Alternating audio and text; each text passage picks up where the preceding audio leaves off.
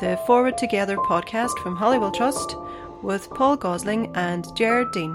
Hello and welcome to episode 3 of the Forward Together podcast. My name is Gerard Dean and I'm joined as always by Paul Gosling. Paul, great to see you. And you, Gerard. So this Forward Together podcast is produced by Holywell Trust, and we're a community relations organisation based in the heart of Derry, Londonderry, and what we're trying to do is have a range of conversations, forward-focused conversations with a whole range of people from the diversity of our civil society. And for this episode, Paul, you met with Avila Kilmurray. Yeah, I visited her in her offices in Belfast at the Social Change Initiative.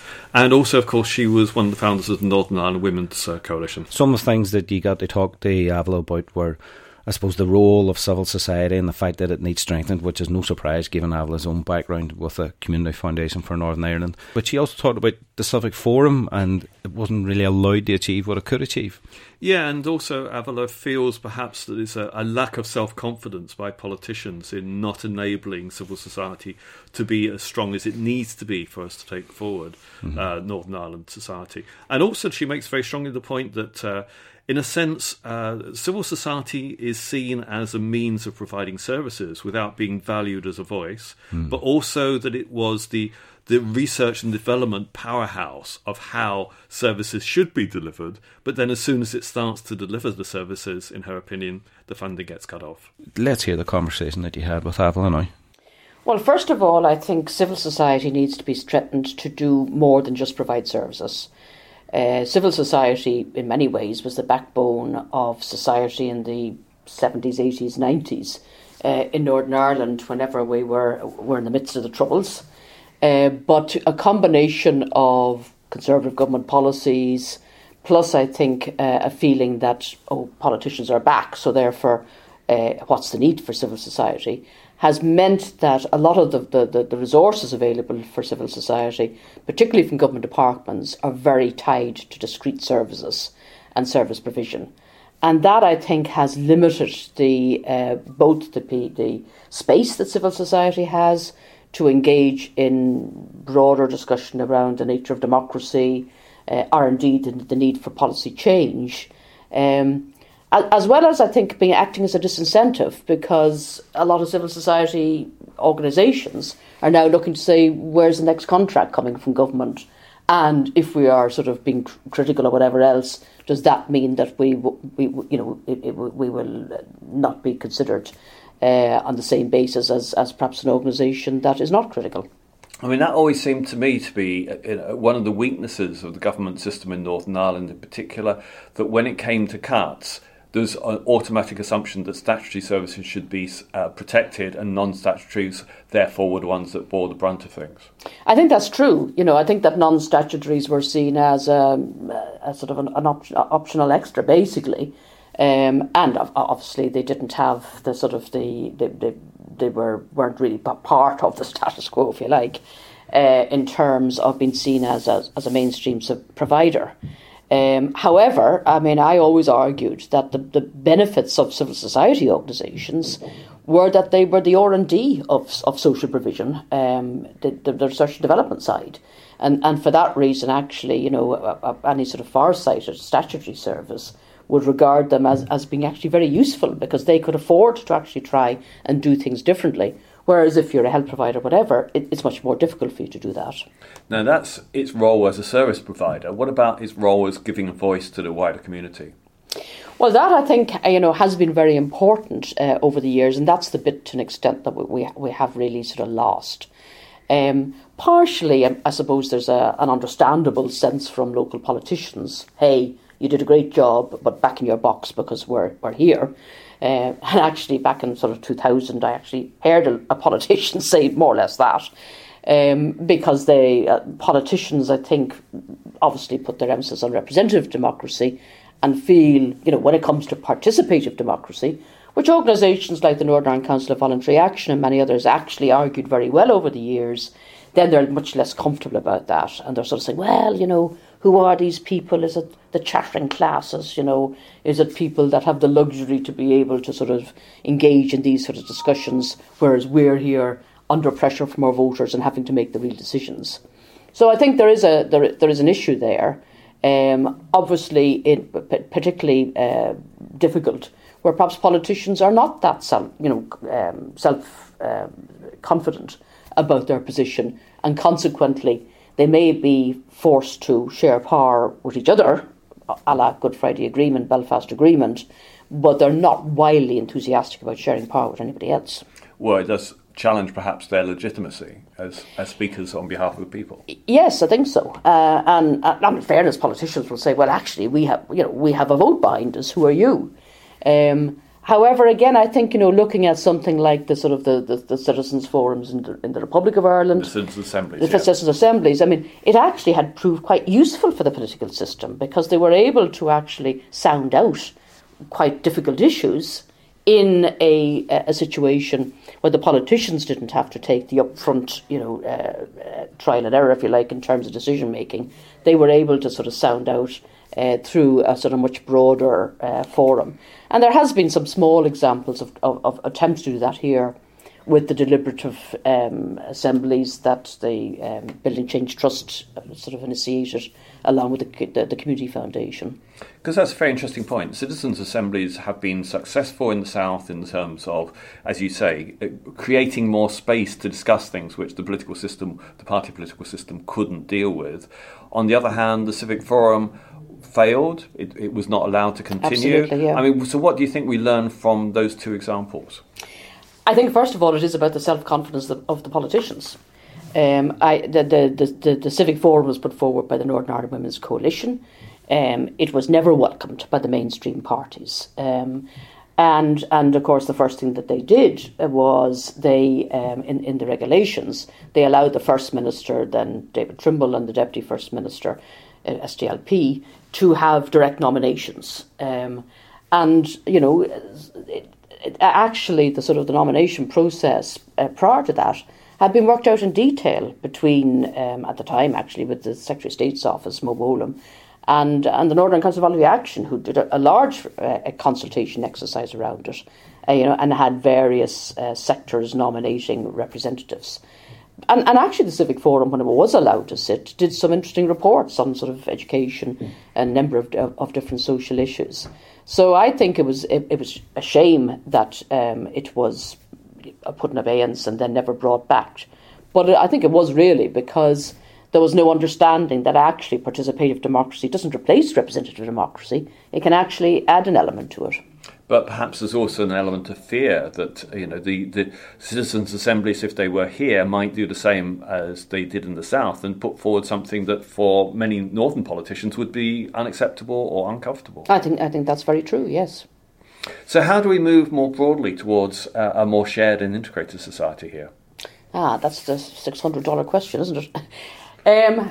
First of all, I think that we have to have the ability to have conversations in a manner that people can actually buy into, and relate to, about what's the basic needs, the basic opportunities in any society that we want to live in and bring up our children in. I think the problem in Northern Ireland is we start with the constitutional border issue and work backwards, and then obviously people align behind political parties on that basis. Whereas actually, if we could actually start with talking about, in socio-economic terms, whatever about what constitutional framing that is the type of society we want to see, then we would have a much better chance of having a richer politics. Because our politics has become so narrowed by the constitutional division that things like, for example, a perfect example actually was the Bill of Rights, which became a victim of the sort of the unionist nationalist divide, without people actually getting a chance to sort of say, well, what does that mean for me and my community? Because actually, a Bill of Rights, and listening to someone like Albie Sachs talking about the Bill of Rights in South Africa, a Bill of Rights is a win-win situation potentially for everyone. But here it became, a Bill of Rights must be a Republican demand, so therefore it's not for us. And actually, looking back, when I was involved in some social justice funding for the Community Foundation, back in sort of 2004-05, whenever the Bill of Rights consultations was happening, we were funding the Evangelical Alliance to look at, a biblical analysis of human rights. There was actually, we were funding a lot of loyalist communities who, certainly sort of said, what we want to see is social and economic rights. And yet the unionist parties said, oh, no, we can't have social and economic rights in it. This has to be purely on civil liberties or issues relating to the Troubles, very much a narrowing.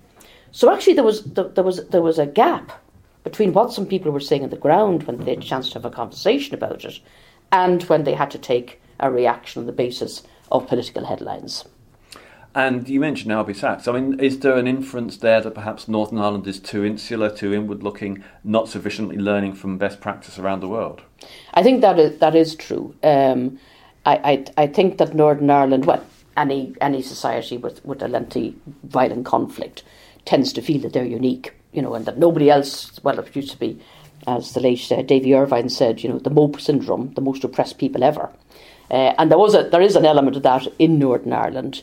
And almost true, I think, which again probably is not just Northern Irish, is probably true of any society that has been in conflict, a sort of a defensiveness that the default mode is, right, they're out to get us. So, what's the angle on this? Rather than actually sort of say, if we're building some sort of shared society, we need to be more on a sort of have a more open discussion about this, and not take a sort of zero-sum game approach where, if that measure, if the Republicans or if the Loyalists are looking for that measure, automatically it must be bad for our community if we're in inverted commas the other community. Instead, actually breaking down the situation and sort of saying, well, actually, could we agree some shared principles that would be a benefit for everybody, irrespective of their identity, and then work forward in terms of and what policies then would flow from those principles. But is there also a risk that, we're talking about a shared and integrated society as a good thing, but to what extent is there a genuine commitment across the communities and across the political parties to do that, to achieve that? The answer to that is, I probably don't know. At the moment, I mean, I know there's sort of the issues. It's been used to sort of say, oh well, people don't want Northern Ireland to work, so that therefore they're not interested in actually sort of getting policies that will make it work. However, I think it's a bit more complex than that, to be quite honest, because I think a discussion about the type of society we want is as relevant, in terms of whether your political framework is an all-island basis in Ireland, whether it is across the a UK basis or whatever else. It's as valid a discussion to have that in terms of what is Scotland doing, as much as can we pioneer something in Northern Ireland that would actually be useful in terms of raising awareness and raising demands in the Republic of Ireland. So so I think.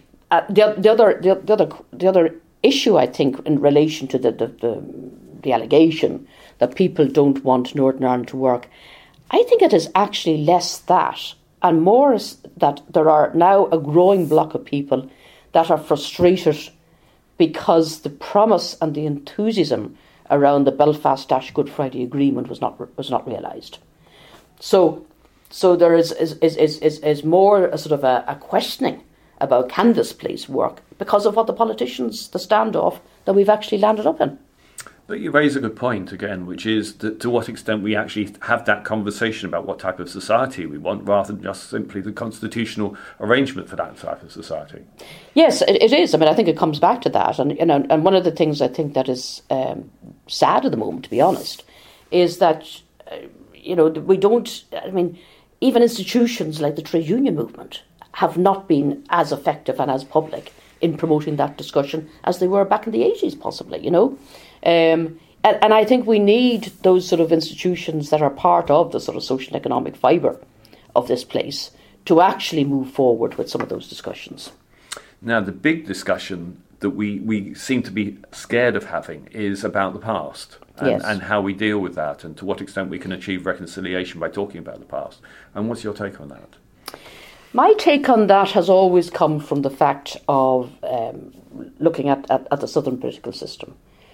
there was an inability and an unwillingness to deal with the Civil War, which was 1920, 21, 22 period. And the whole political system has been, I think, artificially formatted on those Civil War alignments, opposing alignments, even now, between Fianna Fáil and Fine Gael. And which has actually distorted any sort of decent social and economic policies because of that fracture. And I worry that if that is replicated again in the Northern Ireland situation, we will have something similar. Because unless we can actually talk about what happened, albeit I feel there will be a kaleidoscope of experiences, because the experience of a Protestant border farmer in West Fermanagh is totally different from a Catholic unemployed person in Ardoyne during the Troubles, But we need to create the space for those stories to actually be shared at one level. At another level, we do need to look at what happened in terms of the actual killings, with both the state and paramilitary organisations, Loyalist and Republican, and be able to sort of, whether we will ever get to the truth as we move further and further away from the time period, I think is more of an open question. But even if we got to the stage of whatever about individuals being held to account, as the attempt was in South Africa, and I recognise we can't replicate South Africa here because the context is very different, that even if there was a degree of explanation from organisations about why they did certain things, for example, the IRA going their economic war and their targeting of contractors involved in building police stations as collaborators, that sort of side of things. The dirty war side of things from the British government. The whole issue about to what extent there was collusion, whatever else. That is the sort of thing that I think there needs to be an open discussion around. Because otherwise, it is your standard thing, that you will be sort of that history will be just repeated. But if it's an explanation without an apology, doesn't that sound like a justification rather than making progress? I'm less hung up, to be honest, on an apology, because then there will be questions about how genuine was the apology. I think even if we got to a stage for the explanation, because it's the explanation, and then you look at the explanation and say, well, even in your own terms that didn't work, or whatever, it's the explanation that actually then might stop it being repeated by somebody else, in the future. I think if it's just ignored, and this thing about a line in the sand, and we all know from lines in the sand the tide comes in very quickly and washes them away, it's the line of the sand approach that I think doesn't work. It's interesting because when you talked about the lessons from the South and the fact that the divisions of the past are still shown in today in terms of Fine Gael and Fianna Fáil, I thought you were going to go on to say actually the healing that's been achieved in the South through the openness about what went on in terms of clerical abuse, and whether there's things that can be learned from that experience, which actually the more people have learnt about what happened in terms of clerical abuse, the more fundamental change there's been in the Republic. Well, that is true, yes. Yeah, that probably would be a better example. The political one, though, hasn't been dealt with. Absolutely, yeah. And now, of course, we'll be coming up fairly rapidly to the 100th anniversary. Though, actually, in fairness, I think that there has been, particularly over the way that the 1916 anniversary or centenary was dealt with, there has been quite a bit of learning in the Republic. I'm old enough to remember the 50th anniversary of the 1916 rebellion, and it was a very different approach that was taken in the Republic. Well, the other big challenge we have is how we have the constitutional conversation in ways that don't inflame tensions and create negativity. What's your view about how we should do that? My view about that, well, first of all, I think it's premised on the fact that in the sort of the general context of having conversations, it has been wrong to sort of say that the Republican-nationalist demand or call for a border poll and a United Ireland is at odds with reconciliation. I don't think you can lay that down, because that then is privileging one constitutional view over another. So I think it is valid to have that conversation. And the second thing related to that is, rather than going on the attack of Republican nationalism and some of their conversation and their internal meetings and all the rest, I think there is a real need for a parallel discussion within unionism-loyalism in order that, again, rather than just sort of saying, no surrender and ourselves alone, to sort of say, where will we be in 20 years' time? And in order not to be in a situation where that broader community feel that their back is against the wall and they're being left with no alternatives, that they start having internal conversations with a range of options so that they actually can have an input into positively framing where they want to go. In terms of a border poll, which clearly is in the Good Friday Belfast Agreement, my sense with that is that the worst thing we want is a winners and losers syndrome. Now, it may be hard to escape that, but if there was a way that we use the time now, prior to any sort of fashioning of questions or whatever else, to again start talking to one another about perhaps a range of options that are not as stark as, United Ireland in the morning, run from Dublin, or, remain in the UK, run from London. And those things could be around, regionalism, devolution in terms of power within the island of Ireland. The Commonwealth's membership has been put on the table. The whole range of options that might be there. And then, of course, there is then the added complication of, and what's the relations with the European Union in terms of going forward. So that, you're more moving towards almost like a preferendum. And actually, and I've been saying it for some time, I think part of that conversation should be driven from the Republic. Because again, there's no guarantee that, when it comes to it, and when we look at the economics of it, that the people, and it has to be a back-to-back referendum in the Republic as well, that the people in the Republic of Ireland will say that we want this situation, because in some senses they've got a 100-year-old system that is operating. Well, how satisfactory is another question, but, that people actually operate. Whereas I think the attitude by many from the Republic to Northern Ireland is saying, that would be a headache bringing them in. Yes, we can't assume what the outcome would be. I mean, do you think we can actually have that conversation in a reasonably relaxed way, though? I think it would be difficult if elected political parties, elected politicians ramp up, ramp up the sort of the divisiveness, and there is a danger, I think, that some politicians will dub or anybody who tries to have the conversation as a traitor. However, we've seen people like Peter Robinson sort of saying, look, we need to start looking forward. So, we have seen people who perhaps have long experience to sort of say, we're in danger of digging ourselves into a hole here if we actually aren't prepared to engage in some sort of long-term visioning.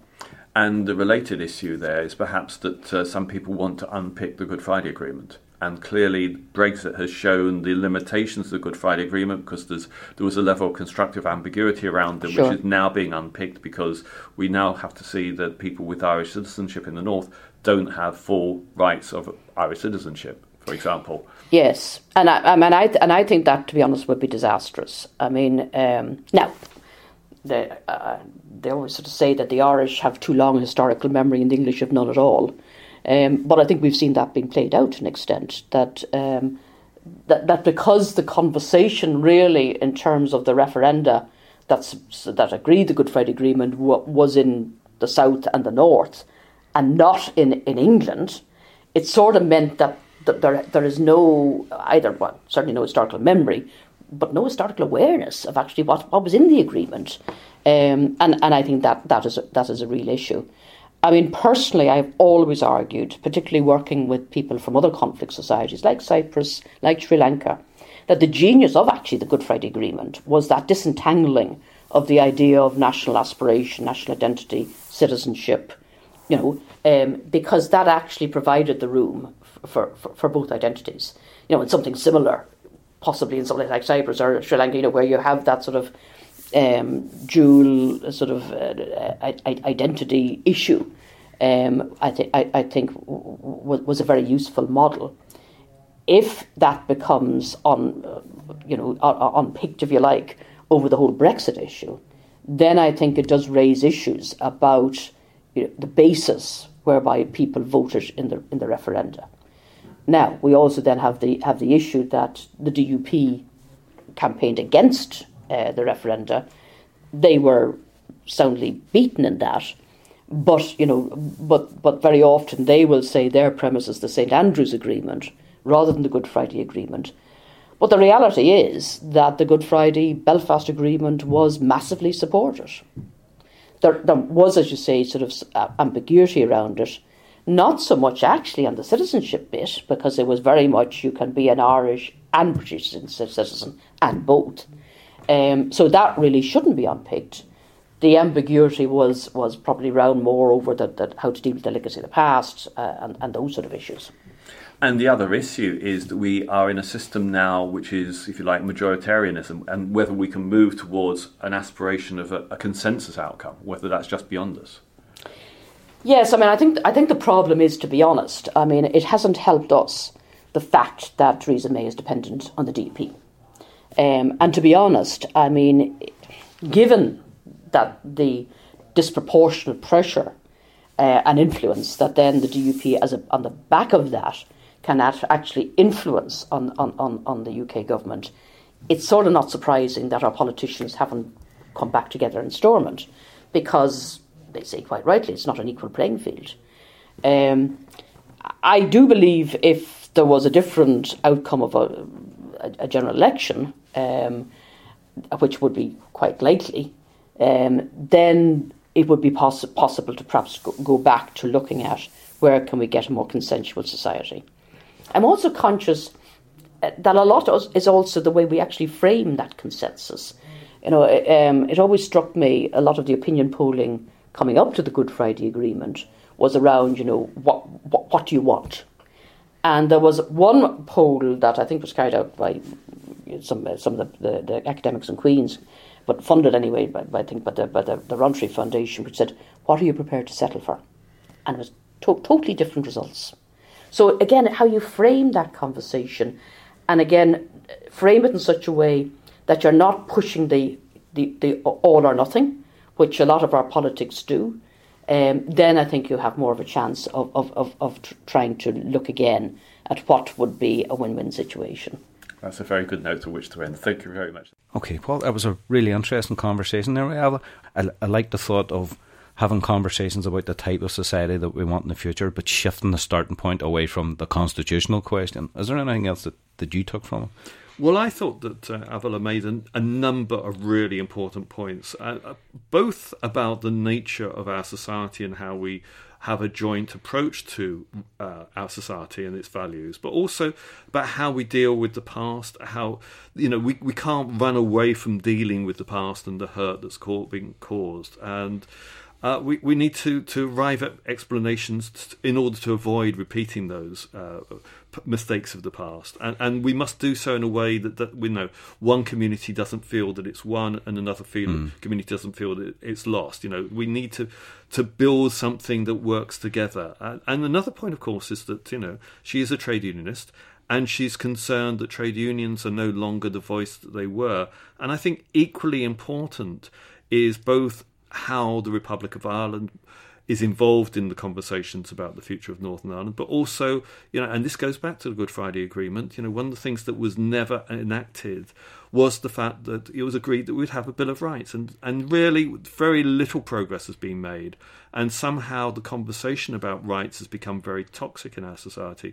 But we do need to go back to the fact that people's rights have to be respected. Yes, we need a conversation, a discussion about how we define those rights, but we need to go back to the Good Friday Agreement to make progress on the Bill of Rights and do things that keep everyone satisfied and committed to. Okay. That's it for this episode. Thank you for listening, and thank you very much to Avila for taking the time to meet with us. Keep an eye out for future episodes, and we'll talk to you again soon.